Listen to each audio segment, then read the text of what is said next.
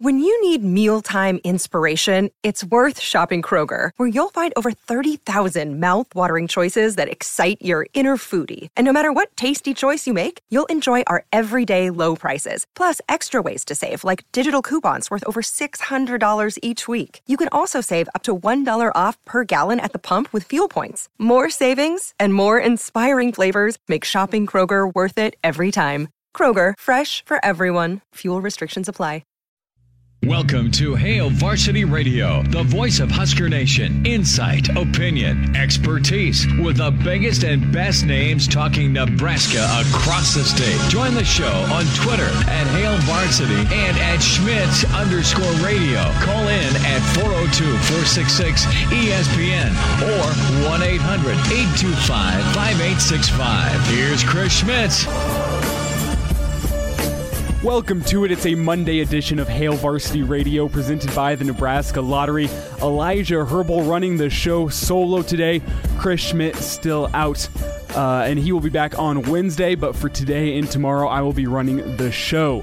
Damon Barr will be back in with me tomorrow, but again, today, I am alone in here, feeling lonely. But remember, you can always tweet at me at Herbal Essences if you got any questions for the show, as I don't have a producer in here with me today. I'm not so sure about live phone calls. Give me a call during a break if you feel so compelled. You can do that 402-466-3776 or 1-800-825-5865. Again, that first number, if you prefer letters instead of numbers, I know easier to remember, 402-466-ESPN. As I said, you can get connected with me on Twitter. That's at Herbal Essences, not spelled like the company. That is spelled like my last name, Herbal, Herbel, and then Essences. Herbal Essences, all one word. That's how you connect with me on Twitter. You can also connect with Hail Varsity on Twitter, at Hail Varsity, or you can find the ESPN Lincoln Twitter page at ESPN Lincoln. That's where I'll be posting our interviews for the day, as well as some SoundCloud links for the best bits of today's show. Speaking of those interviews, we got a good day lined up for you. As it's the 6-year anniversary, I guess 6 years in one day. Yesterday was the 6-year anniversary of, I'd call it one of the most remembered fall starts, at least in my lifetime, and of Nebraska football. You still see it all over social media. It was Jake Cotton falling down against Michigan State, that game in 2014, as it was a big game. The Huskers ended up losing after that furious fourth quarter comeback, came up just short. But the remembered play from the game was Jake Cotton just slowly falling backwards. And I'm actually really excited to say we're going to be talking with Jake today at 4:40 as we're going to get his thoughts on that play, as well as just some thoughts about the Husker O-line going into 2020. Jake, a couple-year starter at left guard. I'm excited to get his thoughts, but mostly about the play. We've gotten his thoughts a few times about the play briefly. We'll try to get a little more in-depth for you today. But also coming up in about 20 minutes, we're going to have former Hail Varsity producer Will Bauer joining the show. I know last week we had Colton Stone join the show for the Thursday edition, as well as he came into the studio for the Saturday edition. It was great getting caught up with Colton, as he's now has been away from the show for almost a year now. And Will Bauer left about the same time. That would have been last August, as I came in and filled the job for him. But Will Bauer is going to be joining us. He's a writer now for the Omaha World Herald, a staff writer up in their sports and news department. Excited to get caught up with Will and just to see what he's been up to in the past year, and a little bit of the Wonderlic. We'll get into that at 4:25 if you're not sure what the Wonderlic is. Also coming up next hour, it's a Monday, so we're going to get caught up with Mr. Blackshirt himself. Longtime Husker defensive coordinator Charlie McBride's going to be joining us. That's at the top of hour 2. We're also going to be talking with Hail Varsity recruiting insider Greg Smith at about 5:25 as the Huskers extended an offer to Norris tight end James Carnegie. This one we've been waiting for. We weren't sure if it was coming or not. We were talked with Greg about this last week, where he said he was unsure if it was coming. James Carney has seemingly set a commitment date for a week from today. Is it too little, too late from the Huskers? We're going to talk with Greg about that at about 5:25. And to wrap up the show, we'll talk a little bit about the Monday Night Football doubleheader, as the Chiefs will be taking on the now Brian Hoyer-led Patriots at about 6:05, just after the show ends. This obviously, as a result of Cam Newton testing positive of COVID, they moved the game back one day, and we'll be playing on Monday Night Football. The second game tonight will be at about 7:50. That's when kickoff's scheduled for. That's going to be here on ESPN Lincoln if you're a local listener. Packers and the Atlanta Falcons. As the Falcons are 0-3 now, the Green Bay Packers 3-0. But the Falcons, you would think, aren't as bad as their 0-3 record would indicate. Lost 2 straight games, blew huge leads in both of those games. I believe it's 25-point lead against the Cowboys, and then they blew that lead once Nick Foles came in against the Bears. We're going to be talking about that a little bit in hour 2. But the first thing that I would like to get into today is not about football. I have a strong feeling about this, that the NBA ratings are down. We all know it. I saw a stat from last week that Game 1 of the NBA Finals, their viewership was down 44% from Game 1 of the NBA Finals last year, and it was down almost 60% from Game 1 of the NBA Finals 2 years ago. And I know there's the whole social justice initiative that the NBA is taking. That's turned off some fans. I don't want to get too much into that just because it's my opinion that the players have the right to use their platform to spread their message, to spread their voice if they so choose to do that. That is fully within their right, but it is also your right as the viewer at home. If you don't want to watch that, you can use your voice, your platform, say, I'm going to watch something else on TV, and the NBA's viewership and that will suffer, and as a result, the NBA's pocketbook will suffer. And I think that's a part of it. I'm not going to sit here and act like that hasn't turned people off to the NBA. But I will say that politics has been a part of sports for a long time. I think back to the Olympics back in the 1930s in Nazi Germany with Jesse Owens winning those 4 gold medals. That was a social justice stand of sorts. And then also the Mexico City Olympics back in the 1960s, where you had the 2 Olympic athletes put their fists up for racial equality at the time. We have Bill Russell, who boycotted a preseason game at the time because he was not served at a diner, I believe it was, down in Kentucky in the preseason. So Bill Russell sat out a game for that, made a social justice stand. Back in the Obama years, I remember there was a couple members of the Boston Bruins who refused to go to the White House because they felt that government was getting too big and interfering too much in the daily lives of American citizens. As I said, politics has always been a part of sports. If you don't like what the NBA is doing right now, it is fully within your right to not turn it on. But I believe that the viewership problems of the NBA right now are more related to just how the game of basketball looks right now. There's no defense.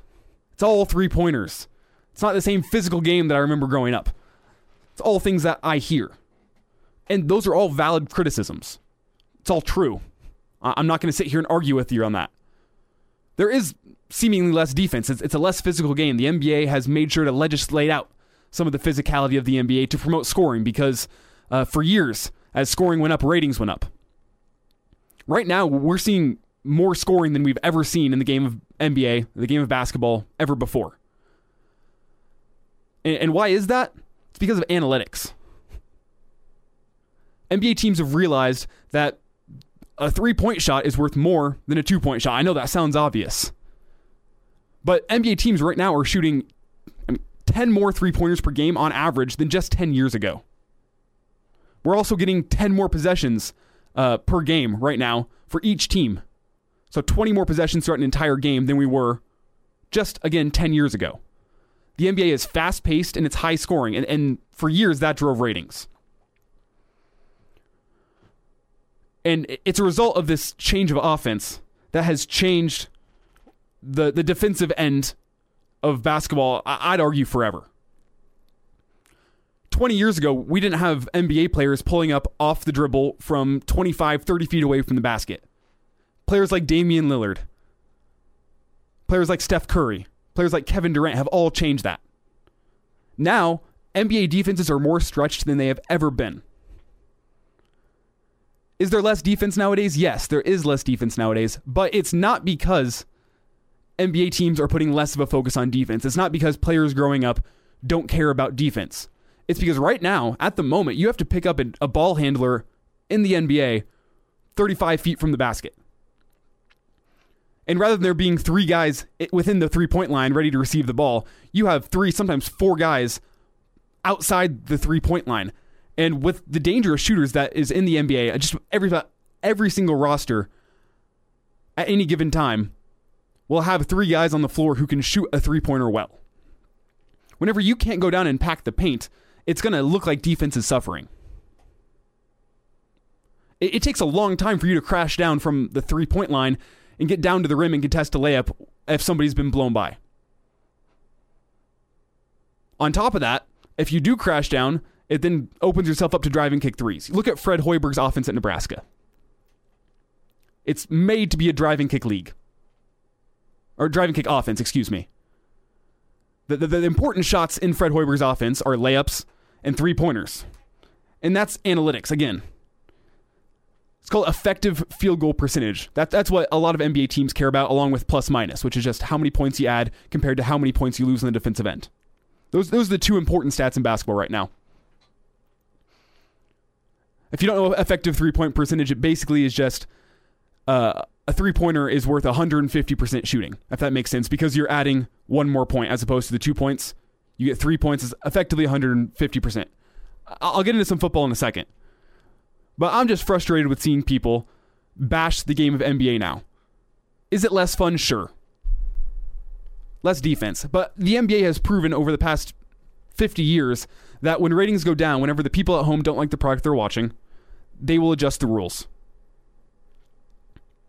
I'd love to see a 1-and-1 in the NBA. Every single shooting foul, I think, could be a 1-and-1 in the NBA. If you're in the NBA, you should be able to make 2 consecutive free throws. If you can't, I think you should be punished for it. And that would reduce this foul fest that we see in the NBA nowadays. Players are getting fouled because they know when they get fouled, it's much more likely that they're going to get those points. Sure, if you're a 40% three-point shooter, that's awesome. I mean, you'll be making over 1/3 of your 3-pointers, but when you're a 90% free throw shooter on top of that, it's a better bet for you to just draw the foul from the 3-point line, get to the line. Maybe if someone gets fouled on a 3-pointer, we go 1-and-1-and-1. I'd love to see it. The NBA is going to start making rule changes. An interesting one that I like on top of the 1-and-1 could be that they go for more the European style goaltending. Which in Europe, once the ball hits the rim, it is now fair play. I don't know. There's different options that the NBA could institute here. I'm going to get into football when we finish this segment, but I'm just tired of seeing people just say, I'm not going to watch the NBA anymore. It's no fun to watch anymore. The game of basketball has changed, and it is forever changed. If you don't like that, that's okay. But the NBA will create rules that will make it more watchable in the coming years. It will adapt. Be patient. Let's get into the NFL action from yesterday, as we had a exciting day. The news just came down about 20 minutes ago that the Texans have fired their coach Bill O'Brien after his 0-4 start to the season. They fell yesterday to the Vikings 31-23. This is a long time coming after Bill O'Brien was just mistaken. That's what I'll say. In trading DeAndre Hopkins this offseason, that has hurt their offense exponentially. As well as giving away first-round picks for an offensive tackle who has been unimpressive so far this season. The Texans have rightly fired Bill O'Brien, but that's not the exciting news I want to get into. I want to get into this Jalen Ramsey and Golden Tate drama from yesterday. These two got into a fist fight at midfield after the game yesterday. During the game, Jalen Ramsey had a big hit, we'll say that, on Golden Tate.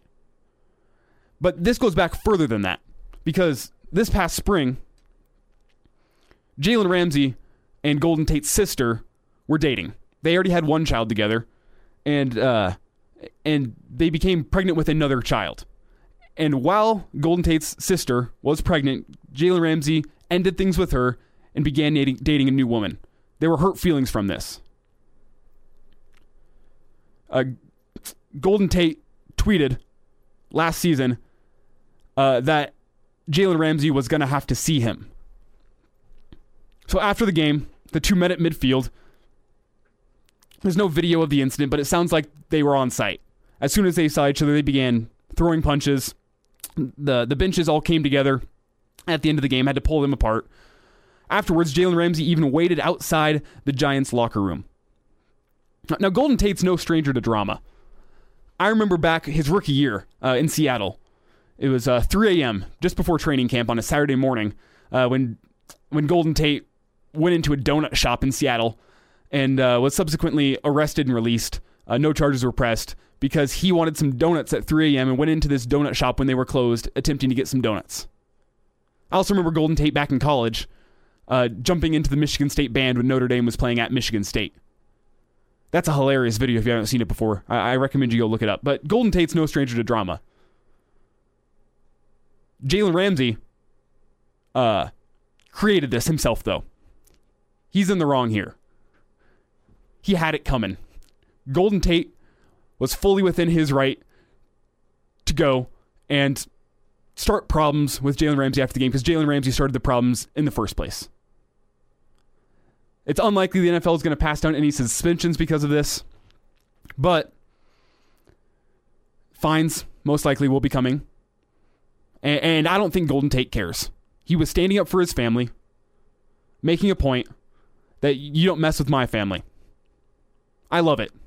I personally love it from Golden Tate to go and go rough up Jalen Ramsey a little bit after the game because what Jalen Ramsey did was clearly in the wrong. Can't get a girl pregnant with your second child with her and then just quickly dump her to the side and go date. If I remember correctly, I believe it was an individual he met at a strip club while she was working. Could be mistaken on that. Don't want to pass along false information, but that's if my memory serves me correctly. So, I love it. Exciting day in the NFL yesterday. Got some more college football thoughts coming up after this as we get caught up with former Hail Varsity Radio producer Will Bauer. Looking forward to talking to him. It's Hail Varsity Radio presented by the Nebraska Lottery. And now, back to Hail Varsity Radio.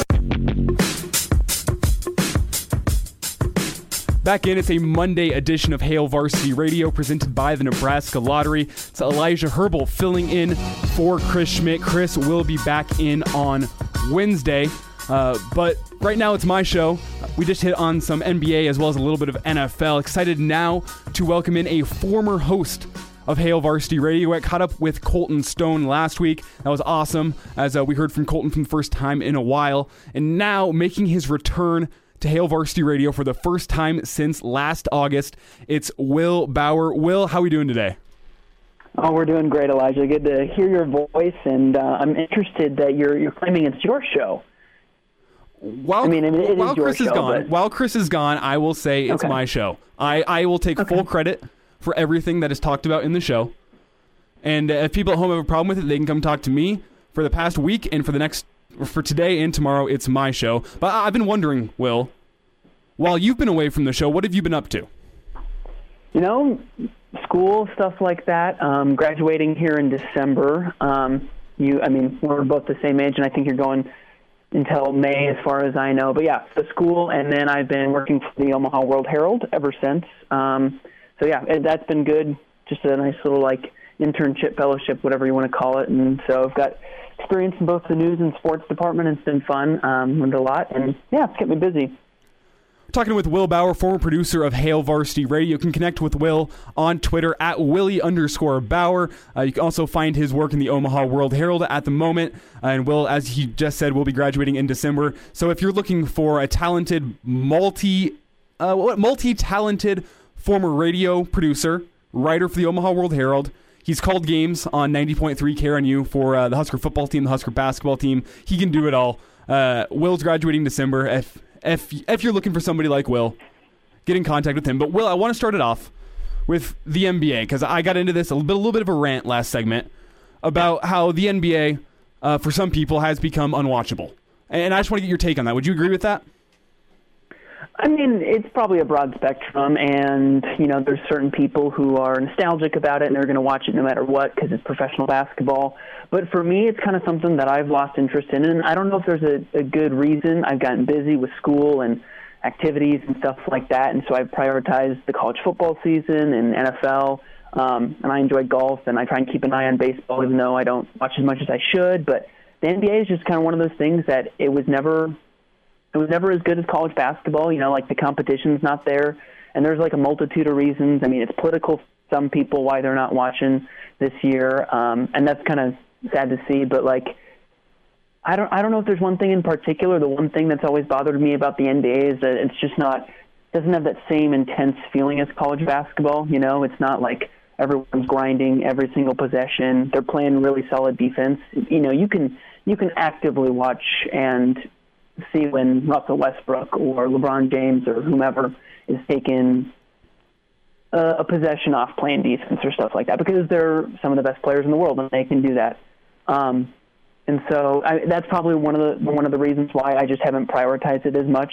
And it hasn't, I think, probably for, I don't know, just entertainment's sake, the parity in the NBA has been really bad because, the Warriors were so dominant for a while. And sometimes it's good for television ratings, but I think sometimes people want to see different people win. So when LeBron James wins every single year because the Lakers are probably going to win this year, I don't think that's always great. I think people like to see new teams, unless it's their team, of course, winning. But so, I mean, it's a broad spectrum. I don't know if there's one particular thing, but that's kind of why it's fallen to the back burner for me. Well, I appreciate the insight. I don't want to spend too long on the NBA because I know the listeners at home probably want to talk about some football, and I get that. We're in the middle of football season right now, and after having months of not knowing whether or not we're going to have football season, just awesome to watch. So were you watching any NFL or college football this weekend? Oh, yeah, of course. Had a little homework to do, but yeah, I enjoy having it on the background and trying to watch when I can. I enjoyed watching a little Bears and Colts, and then I got to probably watch the most of the Eagles and San Francisco last night. So, yeah, a little bit. Is there anything better than watching Oklahoma and Texas lose in the same weekend, especially when it's the weekend before the Red River Showdown? I know for you, the diehard Nebraska fan, and who's someone I think you can remember exactly where and when you were, and your reaction to when the legendary 2009 Big 12 championship game. I don't want to make you cry here on radio, but for you, I think that is fun, and yes, it's always fun watching Oklahoma lose. I feel a little, I don't know, drawn to the K-State team because my dad teaches at North Dakota State University, and Coach Chris Kleiman, second year at K-State, he was the coach at North Dakota State, so I watched him a little bit when I was growing up and stuff like that. So I thought it was really fun that K-State has beat Oklahoma 2 years in a row, and then again, it's back to parity. It's fun watching the teams that have been good for a long time, like Oklahoma, have dominated the Big 12 Conference. It's fun watching them lose every now and then. Yeah, of course, as a Nebraska fan, you're going to always love it when Texas isn't winning football games. It's funny you should mention the 2009 Big 12 championship game because I do remember exactly where I was and what I was doing when that happened. I was in the basement of my parents' home. I was a little 10-year-old, and so some tears were shed. I will say that some tears were shed by 10-year-old Elijah Herbal following Nebraska's loss to Texas in that game. But I have matured. I've gotten older. I've gotten smarter, and I don't think I would cry over a football game now. But speaking of that, Will, we were talking last night about the Wonderlic. Speaking of just getting older, getting smarter, and the Wonderlic, if you don't know, it's a score or it's a test, 50 questions, about 13 minutes long, and it's used to determine essentially problem solving, decision making, how quickly you can do all that stuff. Will, I know you took this test actually back in high school. You want to tell us a little bit about the Wonderlic test? Yeah, so it's kind of just like a fun little test, and I feel like we always see the quarterback scores for the NFL Combine. This is something that they do. I don't know if it's part of the Combine process or something they just do before, but you always see what are the quarterback scores? And I remember someone making fun of Jameis Winston for his score or something like that. And he actually, I don't think, had a terrible score, but I took it in high school. So it's at a 50, and you just take it for 12 minutes or whatever, and your score at a 50. I got a 43 then. Took it again last night, and I think you did too. Got a 30 last night, and I was like, oh, darn, I'm getting dumber. So I took it again today and got a 38. Yeah, but, no, go for it. I was going to say, yeah, not to brag, Will, but sitting at the bar, I got a 37. So. You win some, you lose some. You mostly lose some. Now, Will, if you had to guess, one of the biggest flops, quarterback-wise, in recent memory in the NFL is Vince Young. Do you know what score he got on the Wonderlic? Ooh, I'm going to guess. Oh, okay, darn it. I have it pulled up right in front of me. Shoot, I ruined it. Oh. Well, for the people listening at home, Vince Young got a 6 on the Wonderlic test, and it's used so often with quarterbacks because quarterbacks are the ones who have to sit back in the pocket and quickly make decisions, read an NFL defense, and make the throw. So that's why it's important for NFL quarterbacks, because on this test, you have to quickly sift through the information, make a decision, move on to the next question. On the other hand, you have Ryan Fitzpatrick, Harvard graduate, has made a very nice NFL career for himself, Fitzmagic. He scored a 48, which is one of the highest in NFL history. Only one known perfect score in NFL Wonderlic history, and that was from a punter, and who cares about punters? Wow, no respect. I mean, Pat McAfee, I guess. Pat McAfee's about the only punter I care for. Fair enough. Another interesting thing about this combine, I don't know, I was just, and I guess this is Wikipedia, so take it as you maybe with a grain of salt or whatever, but the highest score by position actually comes from offensive tackles, and they average a 26, by the way, and centers average 25. Quarterbacks average 24. That's kind of cool. As a former high school left tackle and center, I can only say that makes a lot of sense. Hey, I mean, we've heard time and time again that the center are the smartest people, but who knows? It's the left tackle, I guess. Well, before we let you go, is it good getting your insight on the Wonderlic test? Just because I feel like it's a test that you hear a lot about, you don't really know what it's all about. You can go take the Wonderlic yourself at home if you so choose, just to see what all the hype's about. It only takes you less than 15 minutes. It was just fun to do that last night. I'm glad to get your thoughts on that, Will. But before we let you go, Monday Night Football tonight. It's a doubleheader, which I think is awesome. You got the Chiefs and the Packers, the Chiefs and the Patriots in Game 1, Patriots and the Falcons in Game 2. And Will, I know being from Minnesota, you're the pride of Hawley, Minnesota. You probably follow the Packers somewhat closely, right? A little bit. I mean, I would casually claim the Vikings as my team. So yeah, you pay attention to what the Packers are doing. So both teams, or two teams tonight, I guess, are coming into this at 3-0. Chiefs and the Packers. And between those teams, one's in the NFC, one's in the AFC, do you think that is a likely Super Bowl matchup come February? I think it's definitely possible. Both these teams have gotten a lot better. I've really, just from the Packers standpoint, LaFleur and Aaron Rodgers have really, really clicked, and I was kind of surprised at that because I think from what we had heard and what we had read about the relationship between Rodgers and, I'm blanking on the old coach's name, McCarthy, and they just didn't quite get along, and Rodgers would kind of want to do his thing. So I'm genuinely surprised they're clicking as well as they have, and the Packers have done a good job investing in offensive linemen to protect him. And, the Kansas City Chiefs, I think they had the steal of the draft for the next 5 years. Clyde Edwards-Helaire has been absolutely perfect for them. And as long as the defense can stay healthy, both these teams are good. And, yes, I think it's very likely. It's a little too soon for me to say, but, yeah, Chiefs-Packers, it's definitely up there. Before we let you go, Will, got about a minute left here. I'm going to need your predictions for tonight's games. First, the Patriots and the Chiefs, and follow that up with your prediction for Packers and Falcons. Got no Cam Newton, right? And so, it would be a shot in the dark kind of that the Patriots won this game. So I'll take Chiefs, and then I think the Packers are probably the better team, and the Falcons have been the absolute kings of blowing football games this year. So until they turn it around, which, who knows, maybe it's tonight, but if I was a betting man, I'm no Danny Burke, but I would be choosing the Packers and the Chiefs tonight. Before we let you go, Will, what are your plans as we await Husker football game 1? Do you have any big plans before we get into the Husker football season, or are you just eagerly counting down the days until Nebraska's out in Columbus? I'm eagerly counting down the days. I don't know if I have anything in the works. Just keep listening and keep reporting on what's happening with the football team. Nothing too special. It'll be good to watch some Husker football again. I'm excited for it.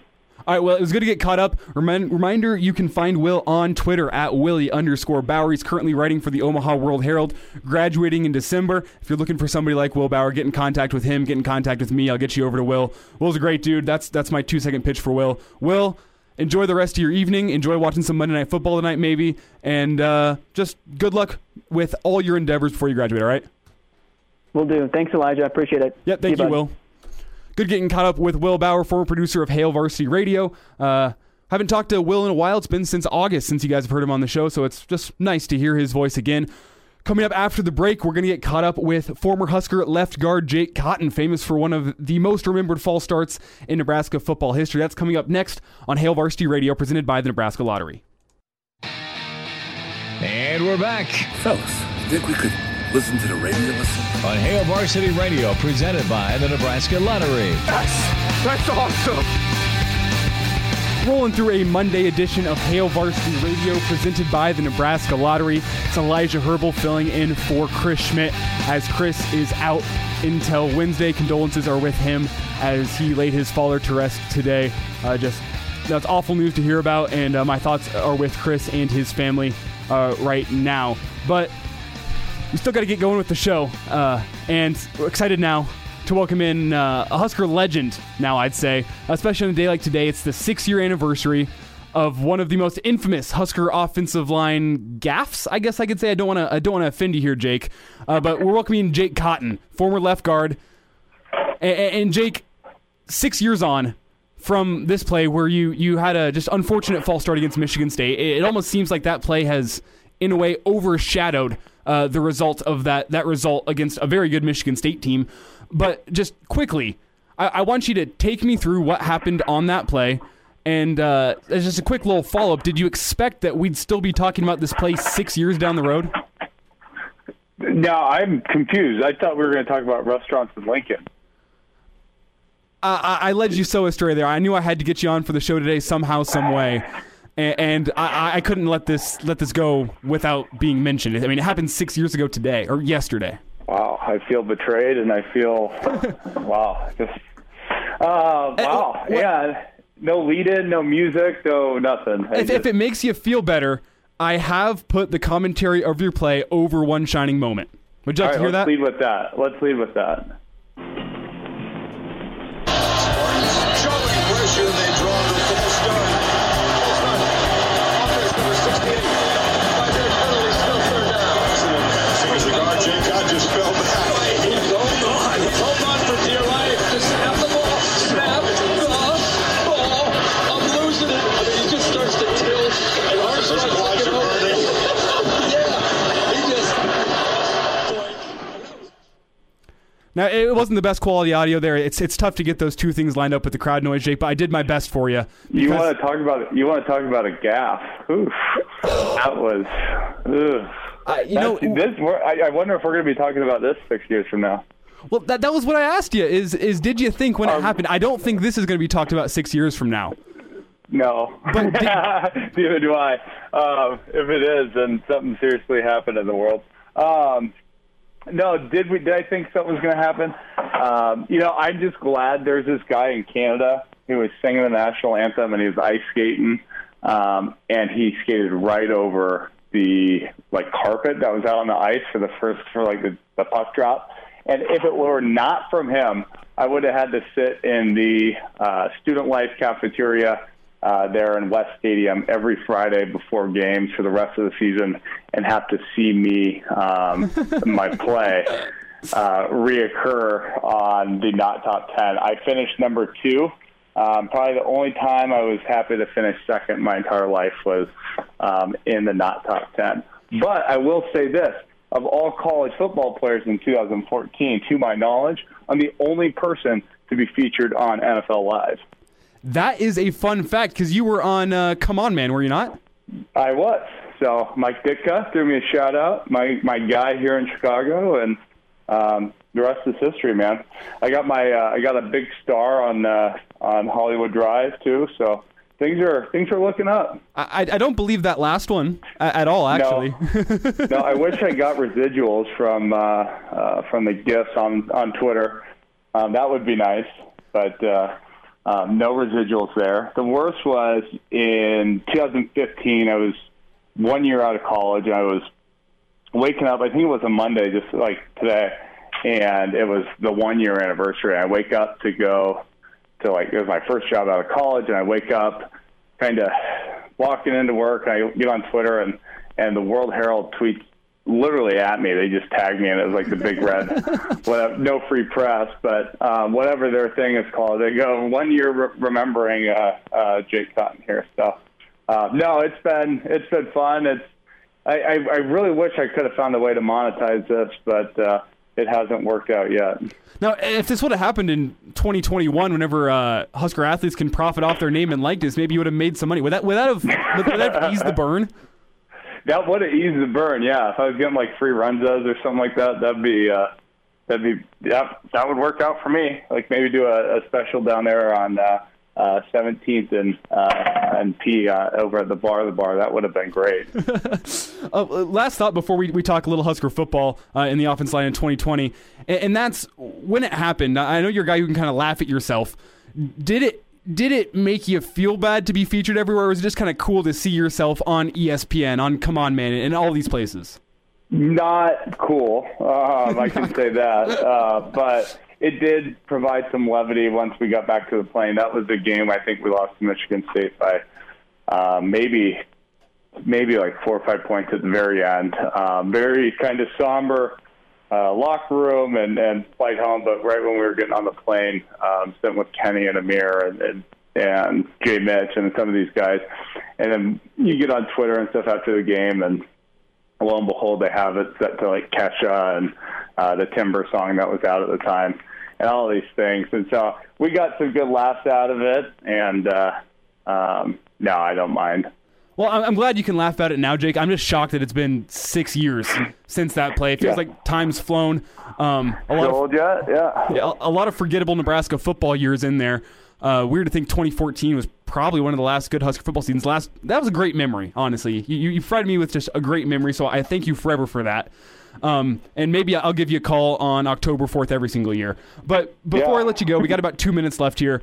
Husker offensive line in 2020 is returning all 5 starters. What does it say to you that it's not going to be all 5 starters who are going to be taking the field come week 1 against Ohio State? Are you expecting a vast improvement from the offensive line this year? You know, I am probably the wrong guy to ask. I'm out of the loop, but 5 starters returning, that's great to hear. I know myself and all the guys I play with, we're just so happy to see these guys work hard and compete. So hope the best for them. I will say this, though. I don't know what they're working with from a coach standpoint on the offensive line. People tend to like Greg Austin, sure. I tend to doubt his football intuition. Most people don't know this, but he was actually the scout for the Eagles who ran the pro day in 2015, the spring. And I think everyone knows I didn't get drafted by the Eagles. So how good is their instruction really? If he missed out on a once-in-a-generation talent like myself, that is where I would find concern with this group. Jake, do you think that the mistake against Michigan State kept you off a lot of coaches' draft boards? Ooh, which mistake against Michigan State are we speaking of? There's probably more than that. Just that one play that kept me off most draft boards. We'll say it was just that one play that kept you off draft boards. Yeah. I think you had an immaculate game aside from that. Oh, thank you. I'm sure you remember it well. Oh, just so well. I think I was like 15 years old, and that was, just one of the best Husker games I ever watched in my life. So that was a formative experience for you then. It was. It proved to me that I should never do that live in a game myself. So thank you for that. Oh, I thought you were going to say never meet your heroes. No, I'm talking to you now. So I'm talking to my heroes as I got to grow up watching that. Jake, I appreciate you taking 10 minutes out of your day to talk to us, to remember this, and I'm glad you can look back on that and laugh. So. Yep. Thanks, Schmidt. Thanks, Matt. And Schmitty, we love you. I had no idea until Elijah just said that. We love you. You're in our thoughts and our prayers, man. Thanks, Jake. Thanks, Elijah. We'll get caught up sometime, all right? Adios. It's time for some straight talk. You know where the full court press is in basketball, right? Full defensive coverage with no holes. Well. And now, back to Hail Varsity Radio.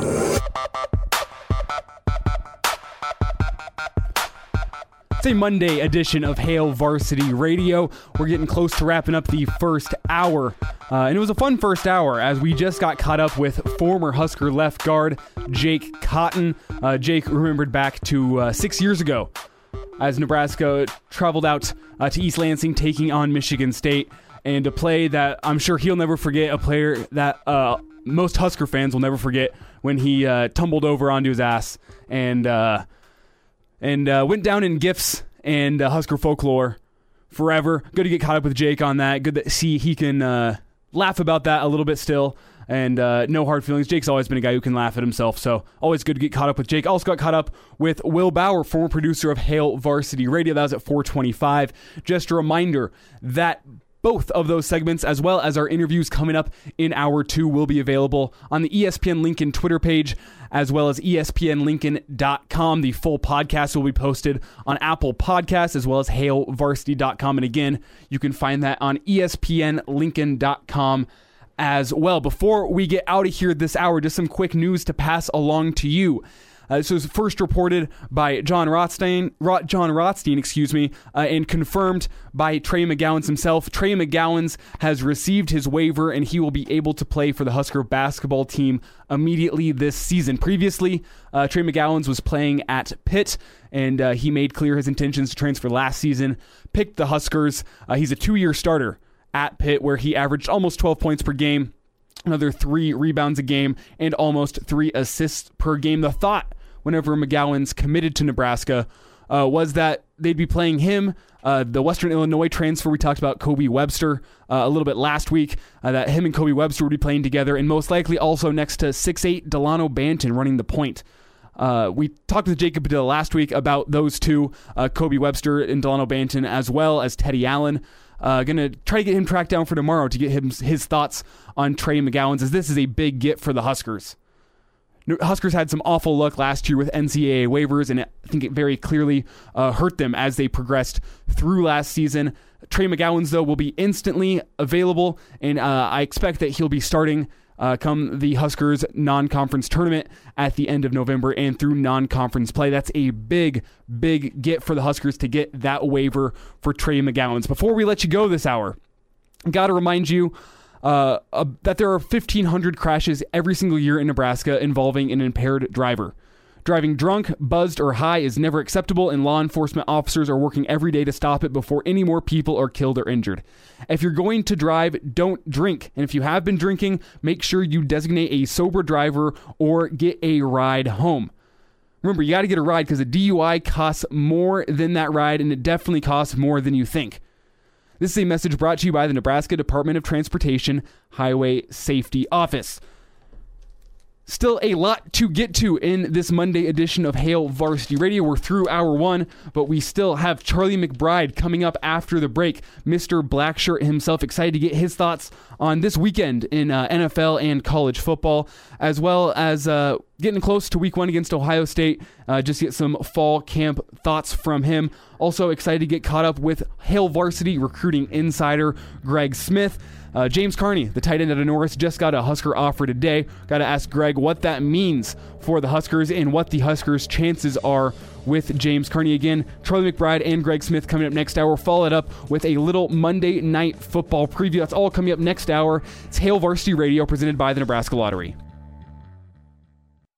Welcome to Hail Varsity Radio, the voice of Husker Nation. Insight, opinion, expertise, with the biggest and best names talking Nebraska across the state. Join the show on Twitter at Hail Varsity and at Schmitz_radio. Call in at 402-466-ESPN or 1-800-825-5865. Here's Chris Schmitz. Back in, it's Hail Varsity Radio presented by the Nebraska Lottery. Elijah Herbal filling in for Chris Schmidt today. Chris will be back on Wednesday. Had a good first hour as we got caught up with former Husker offensive lineman Jake Cotton and former Hail Varsity Radio producer Will Bauer. All that was awesome, but I got an even better second hour planned for you. Greg Smith coming up here in about 20 minutes to talk a little Husker recruiting as James Carney, the tight end out of Norris, got an offer from the Huskers today. But right now, I'm excited to welcome in Mr. Blackshirt himself. It's another edition of Blackshirt Mondays with Charlie McBride. Coach, good to get caught up with you. I just got to ask, it's a weekly question for me. It feels like, how's the weather up there this weekend? Good. No wind, sun's out. It's pretty warm, but it'll get better. You know, it'll be, before you know, we'll have frost on the pumpkin. Yes, it's just starting to feel like fall. I remember I woke up this morning and I had a hoodie and pants on, and by 11 o'clock, I was way too warm for a hoodie and pants. Got up like almost 80 degrees, I think.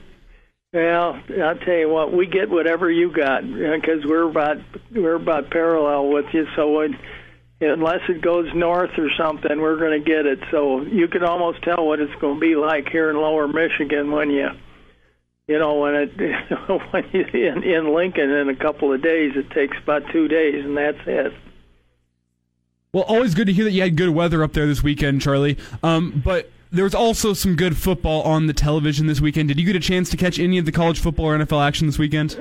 Well, I do. I watch some. There's so many different games on. I keep switching around. I don't know what the heck I'm watching half the time, but I'm trying to get to the most of it, and then I look at the highlights afterwards, and you can see a lot of the stuff that I missed.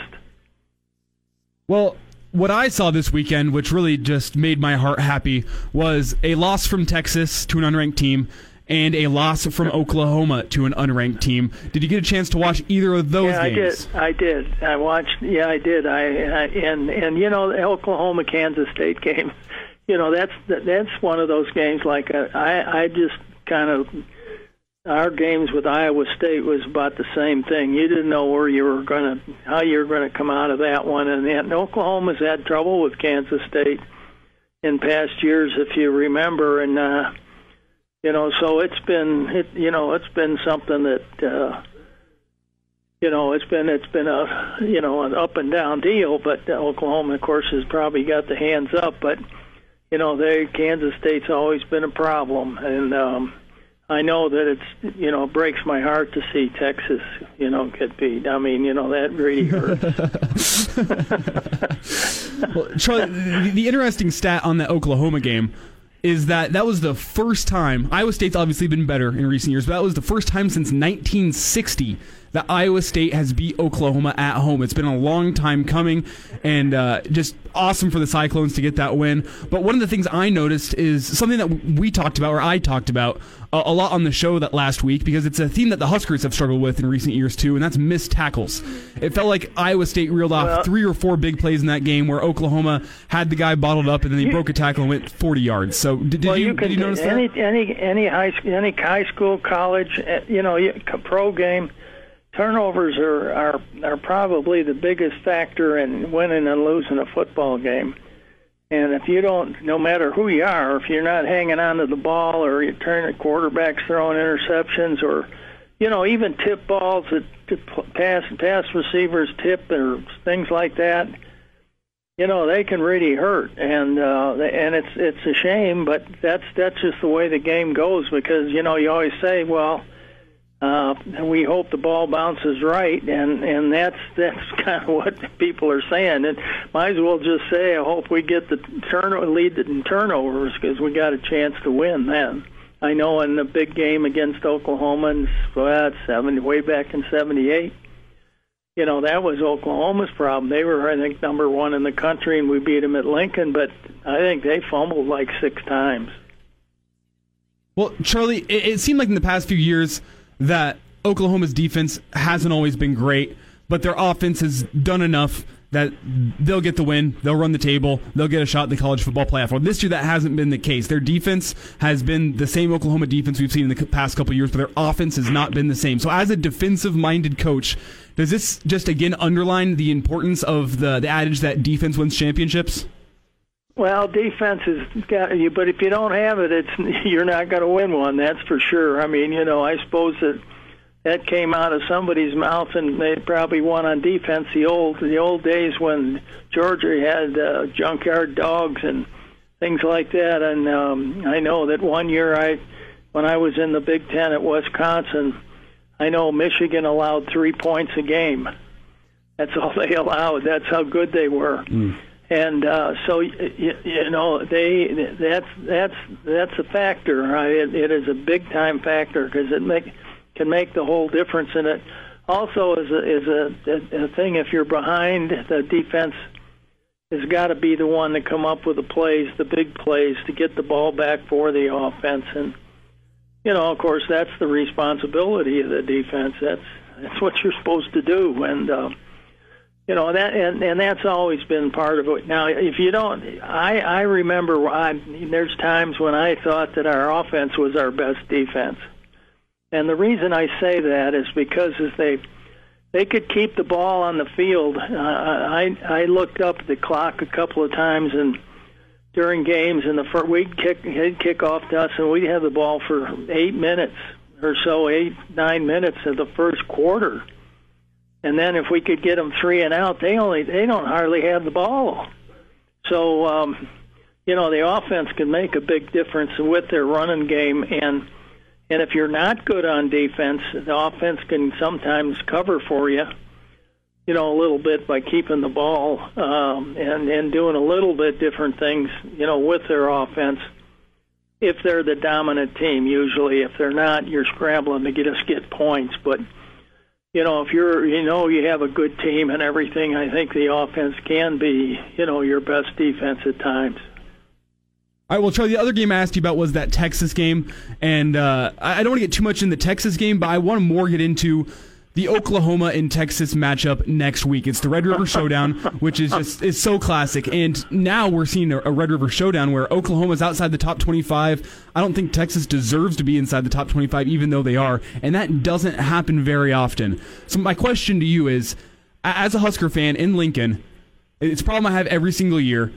A, who are you rooting for, and B, who should I root for in the game next weekend?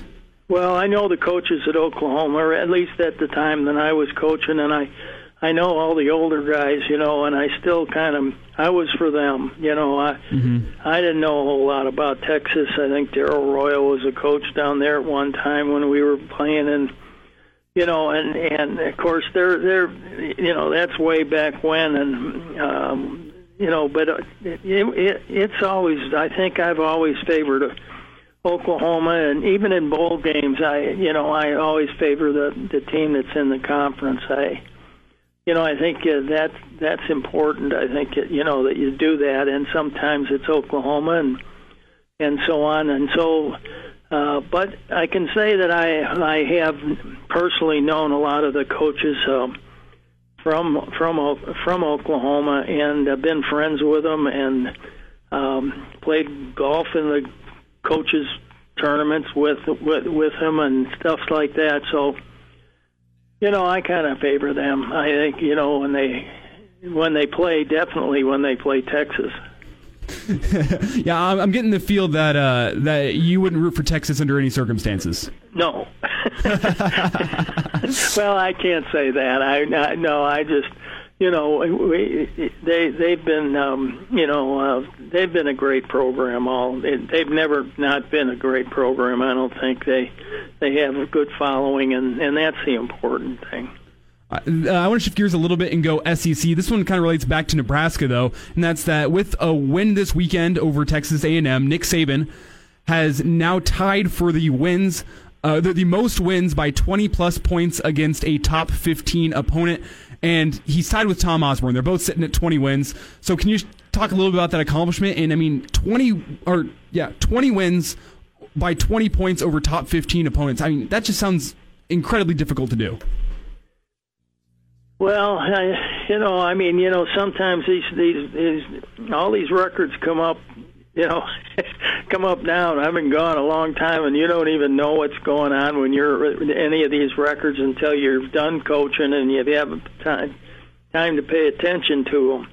And some of the things have been pretty amazing about what Tom's done and what we've done in that program. And over the years, you don't, when you're coaching, you're worried about the next game and the next game, and then you get into recruiting, and a lot of things just go, in one side and out the other, and so you don't pay a whole lot of attention to it. You're just scrambling, trying to do the best you can to get another good team on the field and in recruiting. And when you're playing, of course, it's a week-to-week thing. You enjoy the game, you enjoy the win for a couple hours after the game, and then it's the next one. So, it's a hard thing to do, and then when you get done, I bet Tom doesn't know half of those things. I mean, he never did pay much attention to any of that. And, but it's great when you're now when you're done coaching and you see that there was so much success. When you were part of the program, it makes you feel good. All right, Coach, I'm looking up at the clock here. We only got about 3-4 minutes left, and time with you always just flies. I appreciate you taking the time to talk with us.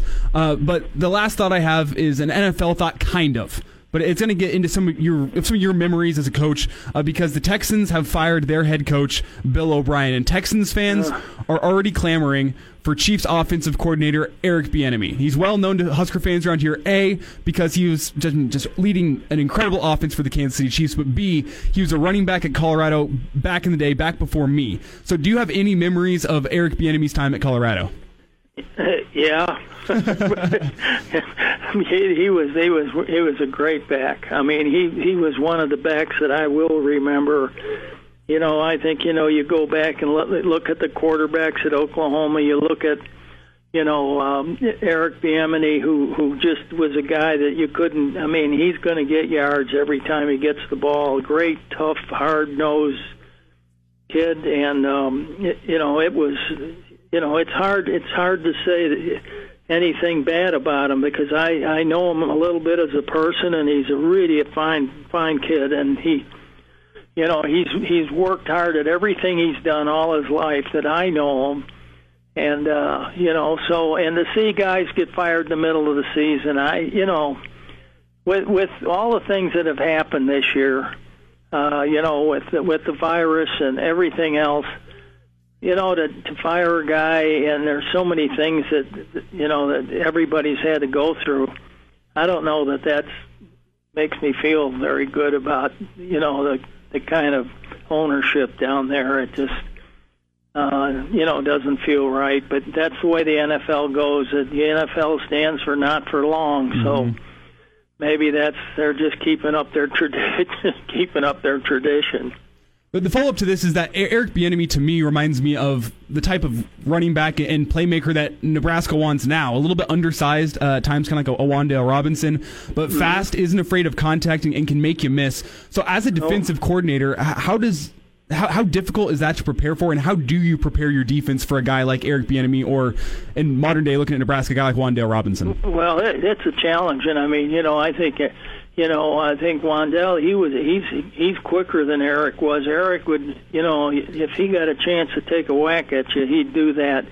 And Wan'Dale, he's tough, but he's got such great quickness and lateral movement and balance. I'd say that probably a little faster than even Eric was, but Eric had everything came from his heart too, and that's how he got to be as good as he was. That those are two different. In some ways, Eric was more of a cannon. He was a fire hydrant running fast. And had a lot of had a lot of power. And then he was stronger than a lot of people thought he was, and he could find cracks. And Wan'Dale, you're going to find out the same things about him. I don't know that he's got. The strength right now that Eric had, when he was running, but down in Kansas City, when you win a Super Bowl and people are screaming sometimes at you, I've been there. You know what I mean? When you win and people are still yelling that you're not calling the right thing or doing the right thing, sometimes people get worked up. But as far as his playing ability, you just don't want to play him every Saturday. Well, Coach, it was great getting caught up with you today. I appreciate you taking the time to join Hail Varsity Radio. That's always awesome. And stay safe, stay healthy, and we'll get caught up next week, all right? Okay. Thanks for having me. I'll talk to you later. Yep, talk to you later. Okay, bye now. See ya. It's Charlie McBride, Mr. Blackshirt himself, joining us for another edition of Blackshirt Mondays with Coach Charlie McBride.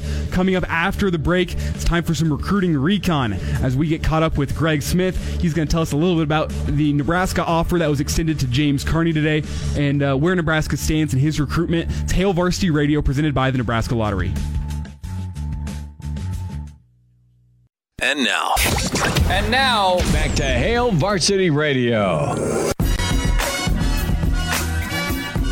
It's a Monday edition of Hail Varsity Radio presented by the Nebraska Lottery. Elijah Herbal filling in for Chris Schmidt. You just heard another Blackshirt Monday with Coach Charlie McBride. Again, that will be posted on the ESPN Lincoln Twitter page shortly following the show. Excited now to get caught up with recruiting insider for Hail Varsity Magazine, Greg Smith. Greg, we've got some news to talk today as the Huskers have, seems like finally, extended an offer to Norris tight end James Carney. That's what I want to lead off with. Are you surprised that it took this long? And where are the Huskers at in this recruitment for James? Yeah, I'm not surprised that it took this long. I think that we've all kind of understood at this point that it was a numbers game for Carney and how it related to his Nebraska offer.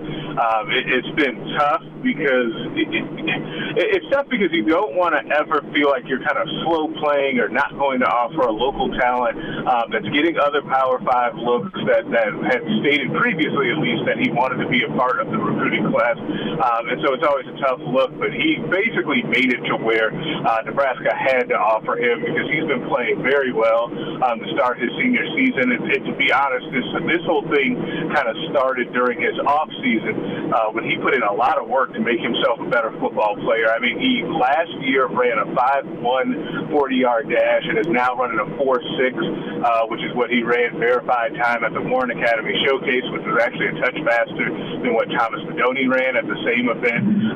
He's put on over 30 pounds of weight since that last offseason as well, so he's a little bit of a late bloomer, but also a kid that's really worked his tail off to put himself in this position. And it's a great day for him and his family to be able to pick up the offer from Nebraska. Now, do you think Nebraska still stands a chance in this one? It is a late offer, and the thought is that James Carney is going to be committing next week, I believe. So it is late from Nebraska, but is it too little too late? So James has made an announcement that he'll be announcing his decision on the 12th, so is that this next Monday, a week from today. It is a late offer. I don't think that it'll matter because I think that Nebraska will vault to the top of this recruitment here. He really grew up as a huge Husker fan, and this is the offer that he covets. It would really surprise me if he does not end up picking Nebraska. But a couple other schools have tried to make it interesting, namely, I think, Kansas State. I think Kansas State has been the team that's been recruiting him the hardest, the longest, maybe. Iowa got a lot of attention, but I think that Kansas State or the Iowa offer got a lot of attention, but I think Kansas State has been a real player here. But I can't imagine him not picking Nebraska at this point, but we'll see. I haven't talked to him yet since he got the offer because he was in school when he announced it. I can't imagine the kind of day he's had around school being a local guy that just picked up a Nebraska offer. If James Carney were to commit to Nebraska next week, it would be the third tight end in the class for the Huskers. And I remember whenever A.J. Rollins committed, you weren't sure whether A.J. Rollins and Thomas Fedoni could play next to each other well. Obviously, that remains to be seen. But if James were to come to Nebraska, is he a guy who you can see playing alongside the likes of Thomas Fedoni and A.J. Rollins?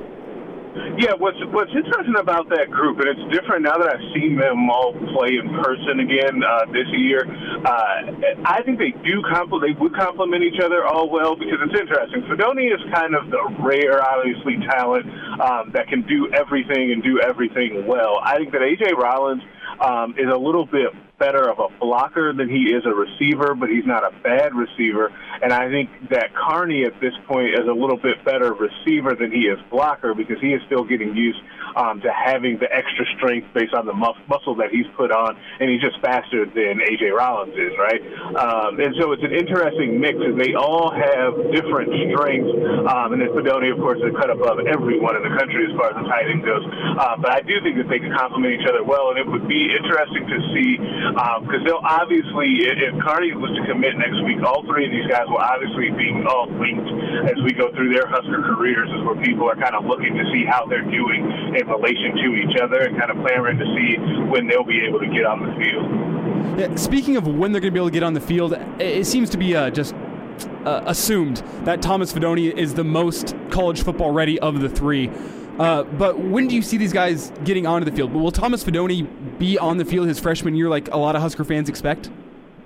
Yes, I think that it's hard-pressed to imagine Fidone not seeing the field his freshman year, and in part because he will already present matchup problems for linebackers when he gets to college right away, and he doesn't need like a ton of additional strength to be able to do that. Not that he's like a small guy or a weak guy by any means, but you always need additional strength when you make that jump from high school to college, right? And so, yeah, I think that they'll find a way to be creative with him to get him onto the field his freshman year. I don't think that he'll be starting his freshman year, because he's going to have to jump over some guys, especially depending on what happens with some of the guys that could return, like a Jack Stoll. You just never know what happens there.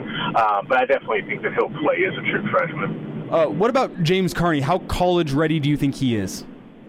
I think he'll take some time. I think that he'll be kind of more along the normal timeline of a recruit, where you'll put him in the lab with Zach Duval a little bit longer and kind of see how that goes.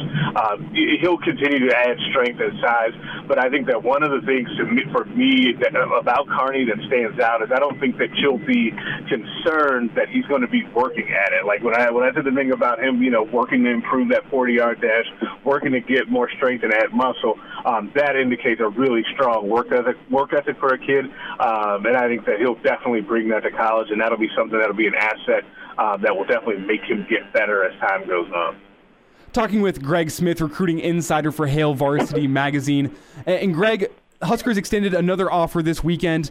It's to three-star outside linebacker Jared Body. I think I'm pronouncing that correctly. Do you have any insight on him? I know he's got some offers from other Big Ten schools already. Huskers joining the likes of Purdue, Indiana, Minnesota. So what's your read on Jared Body? Yeah, he's a kid from out east that has, like you said, got some Big Ten offers already. Early kid, a 2022 kid. He's also a two-sport athlete. He plays pretty high-level basketball as well, so that'll be curious to see if he picks up any basketball offers as well. But he's another one of those kind of athletic, long, lean outside linebacker types that they're trying to continue to bring into the program. If you can start developing a pipeline of those types of players, you can find yourself in a good position. It's just developing them and getting them on the field to really get that going. Greg, any other Husker offers that were extended recently that you think are intriguing and maybe the Huskers could be at the top of the list? No, I mean, I think that we've got some of the 2022 offers have gone out recently, have been kind of interesting, like the one to Jared Body. But I think that as far as new offers go, no. I think that right now what the big focus has been on has been finishing out this 21 class. Obviously, the Kearney thing was a big deal to see when he would get his offer, and then waiting to see what some of these defensive players do. But I think that right now they're trying to kind of settle that board for 2022, because there's a lot of talented players out there in that class as well. The Nebraska has been recruited for quite some time, and it kind of starts locally and then kind of fans out from there. You mentioned the Huskers finishing up that 2021 class. What guys or what positions are the Husker coaches targeting hard as we get into this Husker football season, where you got to assume recruiting's got to take a little bit of a backseat for the coaches? Yeah, it'll be interesting to see with the season starting. Something's going to have to be the catalyst to kind of finish off this class, right? Like I've been writing a lot recently that, there's only a handful of spots left. I think for the most part, they're going to all be defensive spots. So when you talk about what they're focusing on, they're looking at another linebacker or two, at least a couple defensive linemen, maybe a defensive back. And so they really want to focus in on finishing out strong defensively. But I wonder, without having visits and being able to get guys on campus during these games, if it would help if Nebraska could get out to a strong start, or at least have a good showing in the beginning of the season, so that they can show these kids, hey, we've been telling you that this is what we can do and that we're improving as a program, but this is what is actually showing on the field. I think that would be hugely impactful. Now, Greg, really fast, I know you're not a specialist on Husker basketball, but the Husker basketball team did pick up a commitment last weekend from He's on the all-name team, and his name's slipping my mind. I know I got it written down somewhere. Do you know that off the top of your head? Wilhelm Breidenbach. There it is. Wilhelm Breidenbach committed, and then the Huskers also got good news today for Trey McGowens as he gets an instant waiver from the NCAA. And as I said, I know you're not a Husker basketball expert, but do you have any thoughts on those two? Yeah, I think the Wilhelm is really interesting because he feels like a big guy that fits perfectly in the Fred Hoiberg system. Also, he's either the number 1 or number 2 highest rated commit for the Huskers ever, which is always nice when you start to see that, because I feel like Fred Hoiberg will continue to break that record over and over again if things go well here at Lincoln. And then it's huge to get Trey McGowens to be able to be an instant transfer and get instant eligibility coming out of Pitt, because anytime you add a projected starter or potential projected starter to be eligible immediately, that does nothing but pay dividends. That lineup is going to look a lot different coming up this season for Fred Hoiberg and Nebraska basketball. They should be a lot more competitive in the Big Ten this year. Greg, I hear sirens in the background behind you. Are you okay? I am okay. I don't know. I don't hear sirens. You hear it and I don't, and I'm looking around, but hopefully we're okay over here. Maybe we should have some interference. All right. But, Greg, before we let you go, got about 90 seconds. Your Lakers dropped a game, and I'm going to give you said a sweep last Friday, but your first prediction was Lakers in 5. Would you like to take back the sweep prediction and go back to your original prediction of Lakers in 5? Well, I mean, they both still stand. We've got them both out there. I'm going to take the technicality and say that both predictions are still on the table. The Lakers in 5, though, was my official prediction, so I'm going to stick with that, which would mean that I'm celebrating, on Friday instead of Tuesday, because they take a weird extra day off in between games 4 and 5. But the Heat were not just going to roll over and let the Lakers have the title. You had to know that the team led by Jimmy Buckets was going to have some heart out there. So good on them, but, they're still going to lose. The Lakers are going to be hoisting the title here soon. So you're not at all concerned by the Heat's performance last night? I mean, that Jimmy Butler performance was pretty incredible. Oh, it was definitely incredible. I get hats off to him. But if he can repeat that 3 more times to lead them to 3 more victories, then he's vaulting up the all-time list of great players in the NBA. I don't think that's happening. And we're not going to have another game where Anthony Davis is in foul trouble the whole game either. All right, Greg. Well, enjoy watching your Lakers and enjoy keeping your nose to the grindstone in recruiting. Appreciate all your efforts. Have a lovely rest of your week. And as I said, good luck to your Lakers, man. Hey, thanks, man. Appreciate it. Have a good week. You as well. We'll get caught up probably later this week. Sounds good. Sounds good. That was Greg Smith, recruiting insider for Hail Varsity Magazine. Always good to get his thoughts, as it was a big day for Norris product and 3-star tight end James Carney. Greg thinks that the Huskers may have vaulted themselves into the lead in James Carney's recruitment with this late offer. And one of the things that's curious to me is, with James saying, I want to commit next week, I wonder if that put pressure on the Husker coaches to say, hey, we need to get this offer out now. This kid's going to commit. He's going to commit elsewhere. If we don't get an offer in, he could go elsewhere. That's the thought I've been having today. We'll continue a Monday edition of Hail Varsity Radio next as we talk a little bit of Monday Night Football. Again, it's Hail Varsity Radio, presented by the Nebraska Lottery. And now, back to Hail Varsity Radio. Helping you get through your Monday, it's Hail Varsity Radio, presented by the Nebraska Lottery. Elijah Herbal running the ship solo today. I'm not really able to answer your calls. I'm so sorry if you're calling in right now. I am trying to host a show and produce at the same time, which I think I'm doing pretty well, if I do say so myself. But that leaves me unable to answer phone calls. If you want to give me a call during the break to give your thoughts, that you can do. 402-466-3776, 1-800-825-5865. You can also reach me on Twitter at Herbal Essences. That's where you should get in contact with me today. If you have any insight you want to provide for the show, I'd love to respond to you on there, or maybe I'll answer your question on the show. We're now getting towards the tail end of this Monday edition of Hail Varsity Radio. Lots of football to talk tonight, but for 1 second, I want to get back into this Trey McGowens news, as Fred Hoiberg has released a statement relating to McGowens' eligibility waiver that he received from the NCAA. Here is that statement. We are excited that Trey received a waiver from the NCAA, and we want to thank the work of our compliance staff in helping him become eligible for this season. Trey has the experience and skill set to be a difference maker for us this year. Again, McGowan's transferred in from Pitt last year, where he was a 2-year starter. He's a former top 100 recruit from the Hargrave Military Academy in Virginia. In his freshman season, he started 32 games for the Pitt Panthers, averaging almost 12 points per game. I was on top of 3 rebounds and almost 2 assists per game, and he was the ACC Freshman of the Week twice. He has now joined the Husker basketball roster, and it's assumed that he is going to be an instant difference maker for this Husker team this year. He is now one of 4 Huskers who have Division I experience at other schools who will be beginning their Husker careers this upcoming year. Those other 3 are Kobe Webster, Teddy Allen, and Lat Mayan, who made waves a few weeks ago after it was released that he made something ridiculous like 88 out of 100 three-pointers in a three-point shooting test, essentially, that the Husker coaching staff put on for the Husker team this year. They're also joined by Delano Benton, Shamil Stevenson, and Derek Walker, all of whom have Division I experience and had to sit out last season. There was just big waves about Shamil Stevenson as he was denied a waiver by the NCAA last year. So he was part of the bad luck that the Huskers have had with waivers in recent years.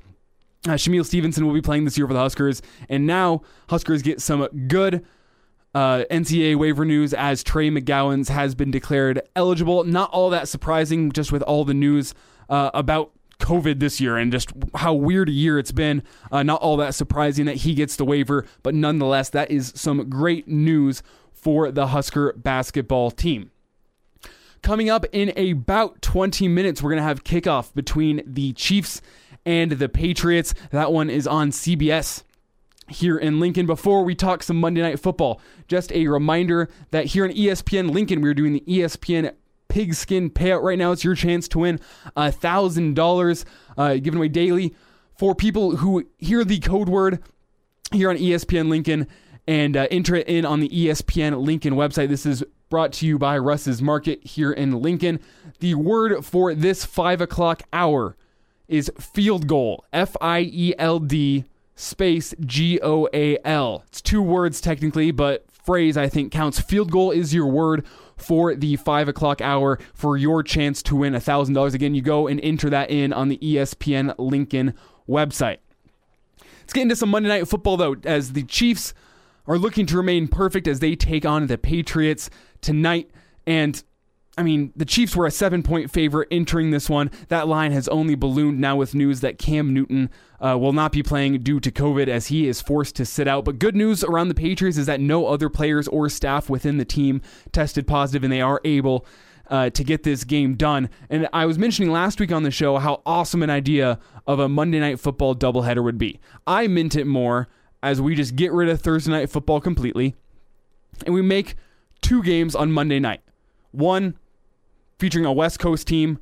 That would be the later game, so the West Coast teams obviously would be able to see those games. Not as ideal for the East Coast, but then you can get an East Coast team hosting the Monday night game. That would be earlier, probably a 6:30 Central Time kickoff. That'd be 7:30 Eastern Time.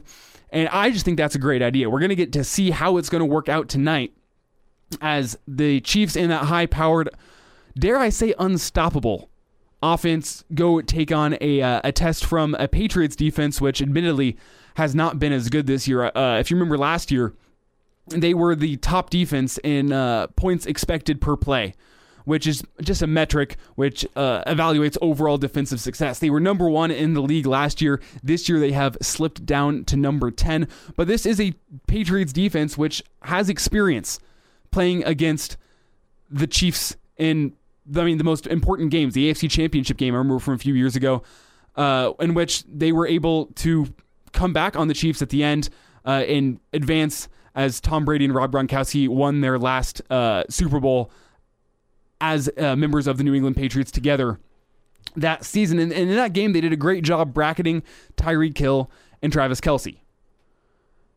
I don't think they're going to be able to do that again tonight because that Chiefs offense is more dynamic than it was 2 seasons ago. And that Chiefs offense was great 2 years ago. But after that performance last season against last week against the Ravens, I just don't think that there's anybody in the NFL with a defense that can stand up to the Chiefs. And I'm probably going to eat my own words here. It's a long regular season. But when you look at the upcoming weeks for the Chiefs, they got the Patriots tonight, which without Cam Newton, I don't know how that Patriots offense is going to be able to do enough to keep up with the Chiefs, especially because Sony Michel has been downgraded to out for tonight's game. That means great things for Husker product Rex Burkhead. It does not mean great things for the Patriots offense. Brian Hoyer will be their starting quarterback for the game tonight.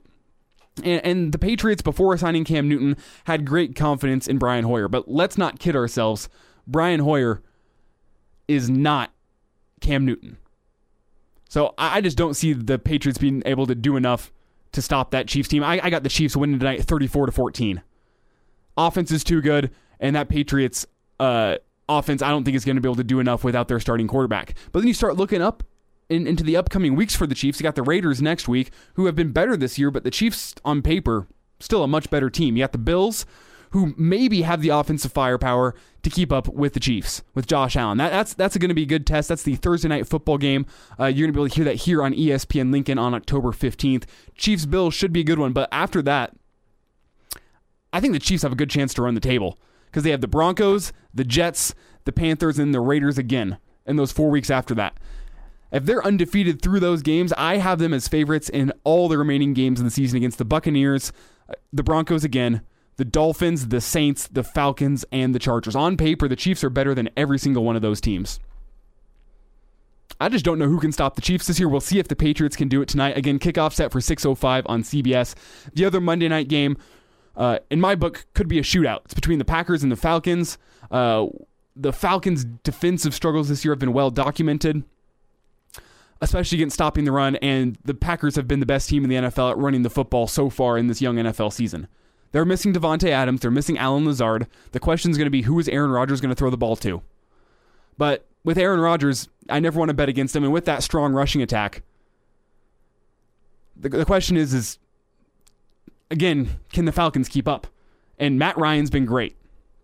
Calvin Ridley's been one of the best receivers in the NFL this year, and Julio Jones is always awesome. Their running attack has looked a little bit better with Todd Gurley, but it again comes down to being able to keep up because the weak spot of the Falcons is their defense.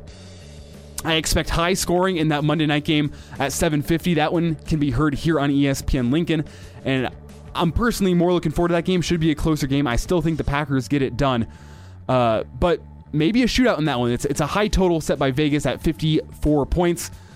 We'll wrap up a Friday edition of Hail Varsity Radio after this. It's Hail Varsity Radio presented by the Nebraska Lottery.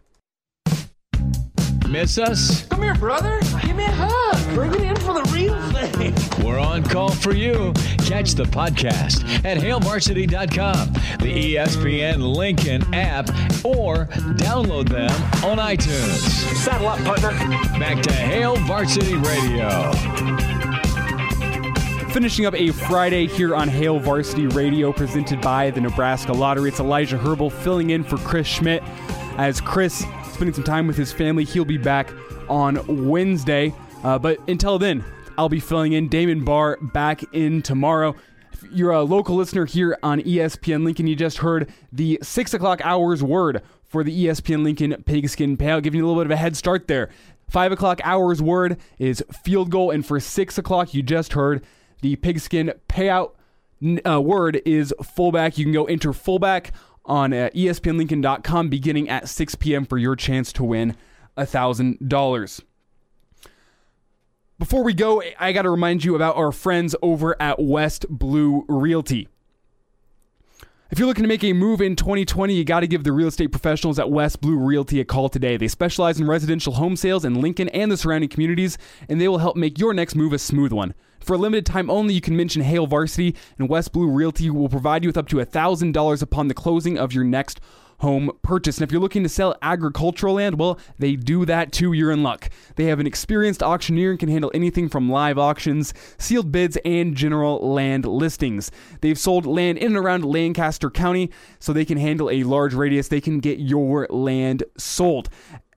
Remember, you got to call Tom Luby or Kelly Hofschneider to get more details. If you want to go down and visit them, they're located at 1120 K Street, Suite 200 in downtown Lincoln. Or you can also visit their website, westbluerealty.com. Again, if you're looking to make a move in 2020, you got to ask yourself, what can West Blue do for you? And remember, it pays to work with West Blue. Over the weekend, we had the sad news that Omaha sports legend Bob Gibson passed away after a fight with colon cancer. And we talked about him at length on the Saturday morning show. But just now, I read this hilarious story about Bob Gibson that tells you a little bit about the type of competitor he is. We'll wrap up the show with this. And that's that Bob Gibson, in his last appearance in the major leagues, came in as a relief pitcher. And in the ninth inning, he allowed a pinch hit grand slam to Chicago Cubs first baseman Pete Lecoq. That ended up being the last home run he ever gave up, and that was his last appearance as a member of the Cardinals.